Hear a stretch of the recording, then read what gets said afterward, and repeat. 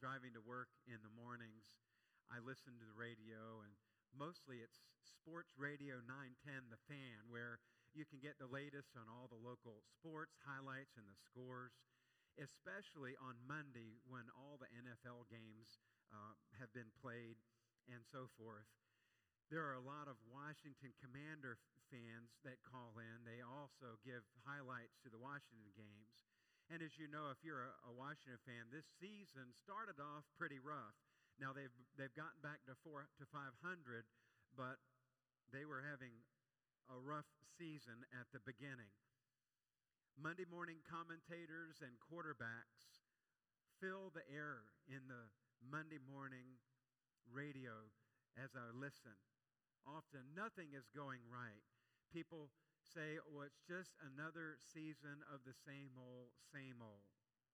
People feel defeated. I wonder if you've ever felt defeated. And maybe it's not just Monday morning, but maybe it's other mornings or other days that things just haven't gone your way. And life is like a country music song where everything is broke. Nothing seems to go right. You take one step forward and two steps back. They say at pastors' conferences, I've heard it a number of times, some of y'all pastors in here have heard it, don't ever quit on Monday. Often Sunday, something won't go right, and then you look back and on Monday not feeling too good about things. And they always say, never quit on Monday, meaning don't give up. Persevere, have faith, push forward. Well, these feelings are real for all of us. And they are real for every generation, young and old.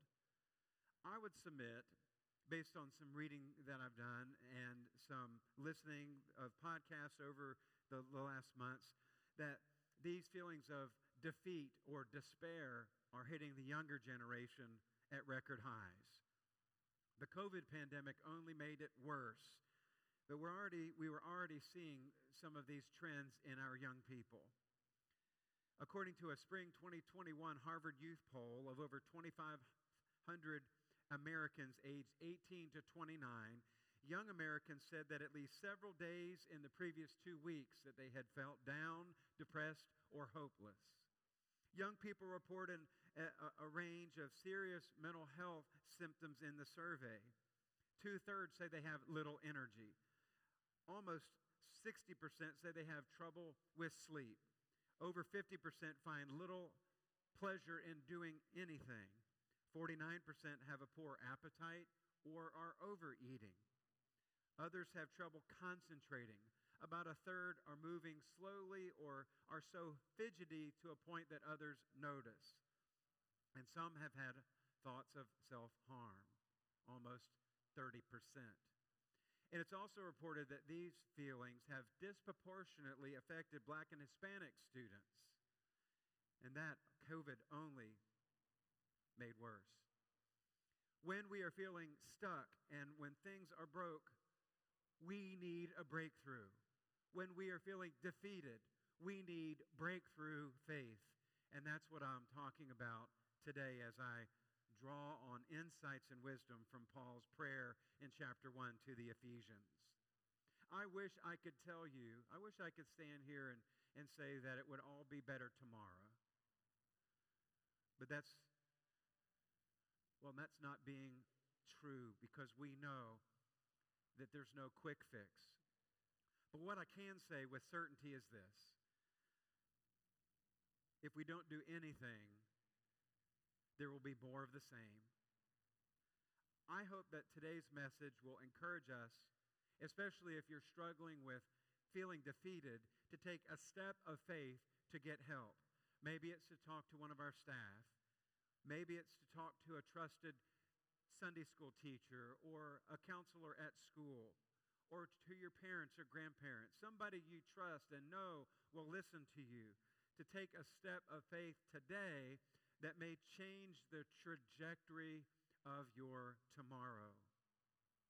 A step to say, I don't know all of the things that I need to do, but I'm going to take one step to help.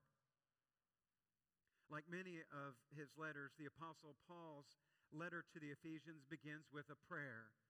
And today I believe that, and Scripture tells us, that we are the recipients of these prayers. God's word is as fresh as today as it was to the Ephesians when they received this circular letter that was delivered to them, to the churches in that area. The same power Paul prayed that they would receive is available to you and me today. The power that helps us to take steps of faith. Paul knew the power and the blessing of prayer, the prayers of the churches that sustained him while he was in prison. In fact, he was shackled to a Roman guard while he wrote to the Ephesians, which is one of his prison letters. The others, Philippians, Colossians, and Philemon. Biblical scholar N.T. Wright comments on the power of God that Paul claims in his prayer and says, too many Christians are quite unaware of this power and its availability. When we feel powerless, we only need to look at this prayer of Paul. In verse 15, Paul writes and says that he had received word of their faith and of their love. For this reason, ever since I heard about your faith in the Lord Jesus and your love for all God's people. So either by messenger or by letter, or perhaps both, Paul has received word that they're doing good things, that they have a strong faith in God, and they have love for God and for one another, carrying out the greatest command and the second that Jesus said, love the Lord your God with all your heart, soul, mind, and strength. Love your neighbor as yourself. He receives news of this faith in God and this love that they were portraying. The word translated faith is in the Greek pistis. It's a belief that God exists, that God is the creator and ruler of all things. God is the provider and the giver of eternal salvation through Christ. The belief and the conviction that Jesus is the Messiah, the Son of God, through whom we receive forgiveness and eternal salvation as a gift from God. And then love is the word agape, their deep, unconditional love for the saints, fellow sisters and brothers in Jesus Christ. Paul is saying, thank you for your faith and thank you for your love. And in verse 16 he says, I have not stopped giving thanks for you, remembering you in my prayers. This is an ongoing thanksgiving and an ongoing remembering. In fact, the word translated giving thanks is the same word that describes the Eucharist or the Lord's Supper that we will partake of a little bit later in the service. The Ephesians have done some wonderful things, and Paul is deeply grateful. In verse 17, Paul continues to ask, and he says, I keep asking, I continue to ask that the God of our Lord Jesus Christ, the glorious Father, may give you the spirit of wisdom and revelation that you would know him better. So Paul continually gives God thanks and then continually prays for them. And I believe this prayer is for us, that we would have wisdom and revelation. Wisdom through prayer, wisdom through God's word, wisdom through worshiping together that which you have heard said, sung, prayed, or said, or spoken. That we would receive wisdom and illumination through God's revelation, that we would know him better. Verse 17, to know him better. I deeply desire to know God better. Every day I desire to draw closer in my walk with the Lord. I believe to know God better is to have a deeper faith. I want to grow daily in my faith in God, to grow deeper in my faith. This part of the prayer is particularly important for us. praying that we would know God better as a church and as individuals. That our faith would increase, especially as we seek to live into the vision that God is calling us to as we face the future. That we will be confident, even that we have little faith, that it would move the mountains of defeat and help us to walk, run, and soar to new heights. To increase our faith. As Jesus said, ask and you shall receive, seek and you shall find, knock and the door shall be opened to you. Those verbs are continual. Continue to ask, continue to seek, continue to knock. Jesus said later in Matthew 17, because you have so little faith, truly I tell you, if you have faith as small as a mustard seed, you can say to this mountain, move from here to there, and it will be moved. Nothing shall be impossible for you. Lord, increase our faith.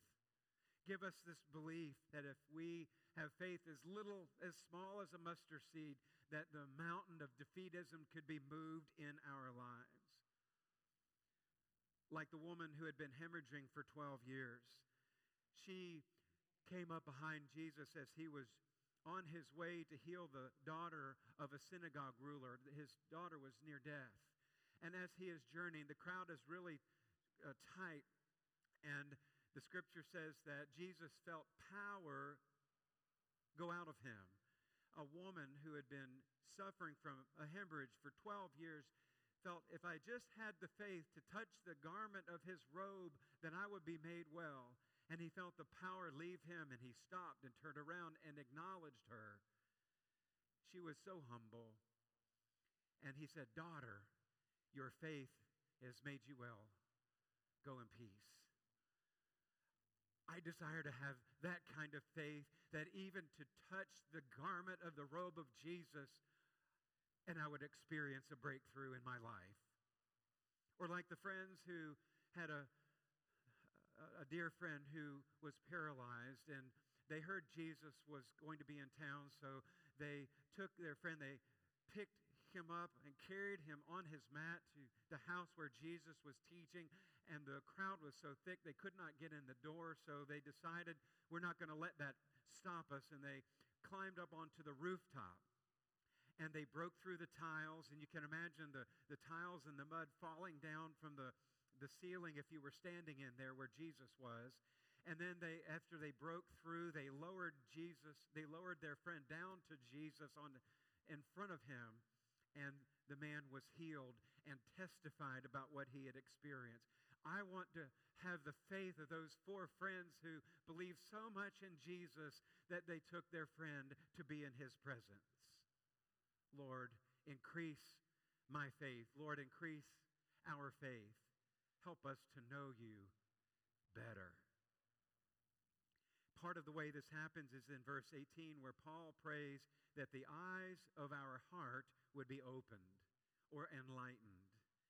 I remember that, Philip, you probably do too, that old praise song, open the eyes of my heart, Lord. Open the eyes of my heart. I want to see you. Lord, open the eyes of our hearts, that we would come to know the hope to which we are called, the inheritance of the saints, that we would have the confidence to know that when our life race is finished here on earth, that we will join the saints who are in eternity, in glory with God. That we would have that kind of faith, confident to the hope to which we are called. And then in verse 19, Paul prays that we would have a power that is great power. Listen to what he says. I pray that you would, and then verse 19, in that context, know his incomparably great power for us who believe. That power is the same as the mighty strength, going into verse 20, he exerted when he raised Christ from the dead and seated him at his right hand in the heavenly realms. The power Paul is writing about here is resurrection power, the same power that God used to raise Jesus from the grave. Verse 19a is the first word, power. Incomparably great power is the Greek word dunamis. It is a superhuman power to describe the overarching, all-encompassing power that God used to raise Jesus from the dead. It's where we get the word dynamite, dynamic, dynamo.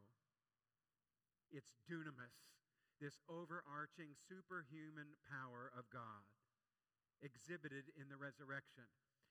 But he doesn't stop there, Paul. In verse 19b, he says this dunamis, this power, is the same as the mighty strength that he used to raise Jesus from the dead. Mighty strength. It's important to unpack these two words as we claim this power to overcome the things that are keeping us from the destiny that God has for us.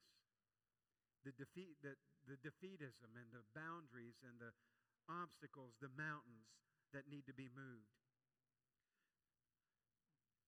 The word strength is from the Greek kratos. It's an outward demonstrated strength.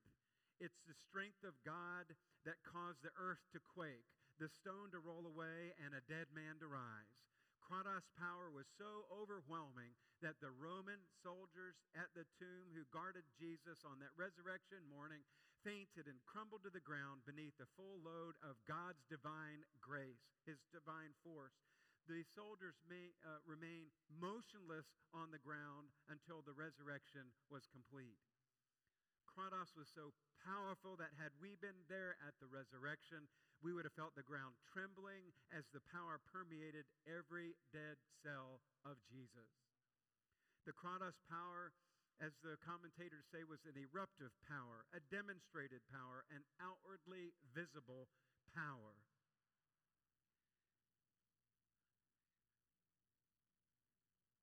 And the word mighty is ischyos. This refers to the inward force behind the kratos power.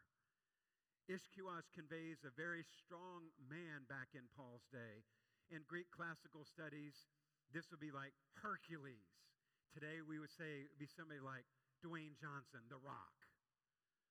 This is the inner strength that enables a weightlifter or a bodybuilder to do what they do. Recently, I saw a video of Jalen Hurts. He's quarterback of the Philadelphia Eagles, and he is one strong quarterback. In the video, he was powerlifting back as a senior at Oklahoma. He bench pressed 225 and squatted 600 pounds. Last year with the Eagles, I saw a video of him deadlifting 620 pounds. He has amazing ischyos strength. That's inner strength from continued practice and work over the years that enables him to have the outward kratos strength. For us Christians, it's like this. Dunamis is the overall strength that includes the inner unseen ischos and the outward kratos as we live our lives as people of faith in Jesus Christ. It is this strength, this resurrection power that enables us to experience breakthroughs through our faith in God. When we believe that the resurrection power is available to us, and it is, we can do amazing things. It might be just to take that very first step to say, I need help. My marriage is struggling, and we need to go to a counselor. I'm tired of falling off the wagon. I need help. I'm depressed. I'm feeling anxious. I can't focus. I need help. That faith can help us take one step toward a breakthrough. Breakthroughs are possible for every one of us. It is because of the resurrection power that is shared with us in Scripture that I believe these prayers of Paul did not stop with the Ephesians. but they are part of the living, active Word of God for us today. Breakthroughs are possible because of this power that is beyond us, resurrection power, of faith in the God who parts waters, who rains down bread from heaven, who walks on waters, who makes storms cease, and raises the dead from the grave. It is this power that we have available to us as a resurrection people. It is this breakthrough faith that enables us to face whatever tomorrow brings. I pray that we would exercise this power that is within us. As Mark Batterson, pastor and writer of The Circle Maker, says, don't let the size of your problems define the size of your God. That we would pray directly at our problems with power and authority, and whatever it is to tell it to leave and move. And we remember what God has done before, because God is the same yesterday, today, and tomorrow, and what God has done before, God will do again.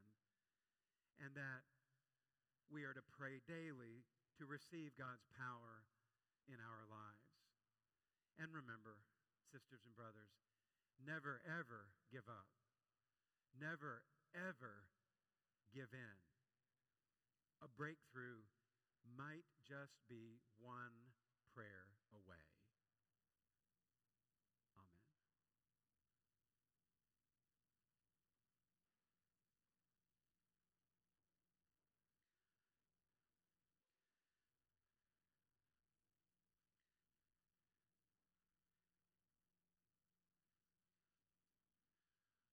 We have this opportunity this morning to receive the elements of bread and cup, which Jesus shared with his disciples in that last Passover meal that he had with them. The next day he was to die on the cross. So I invite you to take a few moments and reflect on your spiritual journey. Reflect on these elements. Reflect on the grace and the goodness of God through Jesus Christ and the resurrection power available to us. And after a few moments, Sue Alderman will lead our communion prayer, and I'll offer the elements as we partake.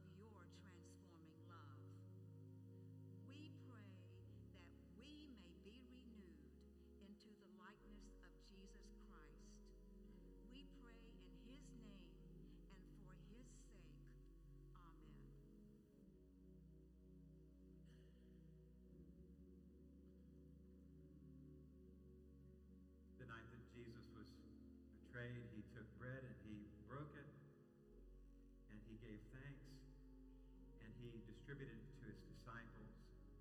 And he said, as often as you meet together, take and eat. This do in remembrance of me. The body of Christ given for you.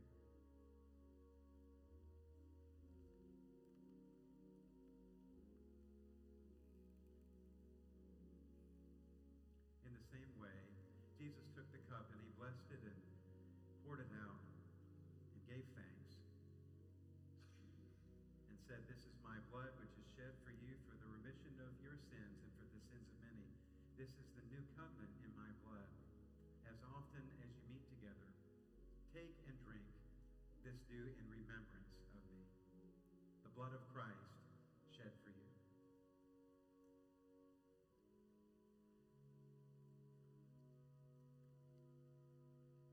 Jesus said, as often as you eat of this bread and drink of this cup, you proclaim the coming of the Son of Man. May it be so. Amen.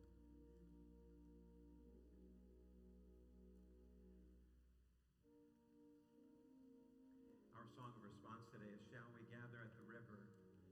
And as we sing together, this is an opportunity for us to respond to the leadership of the Lord in our lives. And I'd be happy to pray with you and talk with you about any decisions that you'd like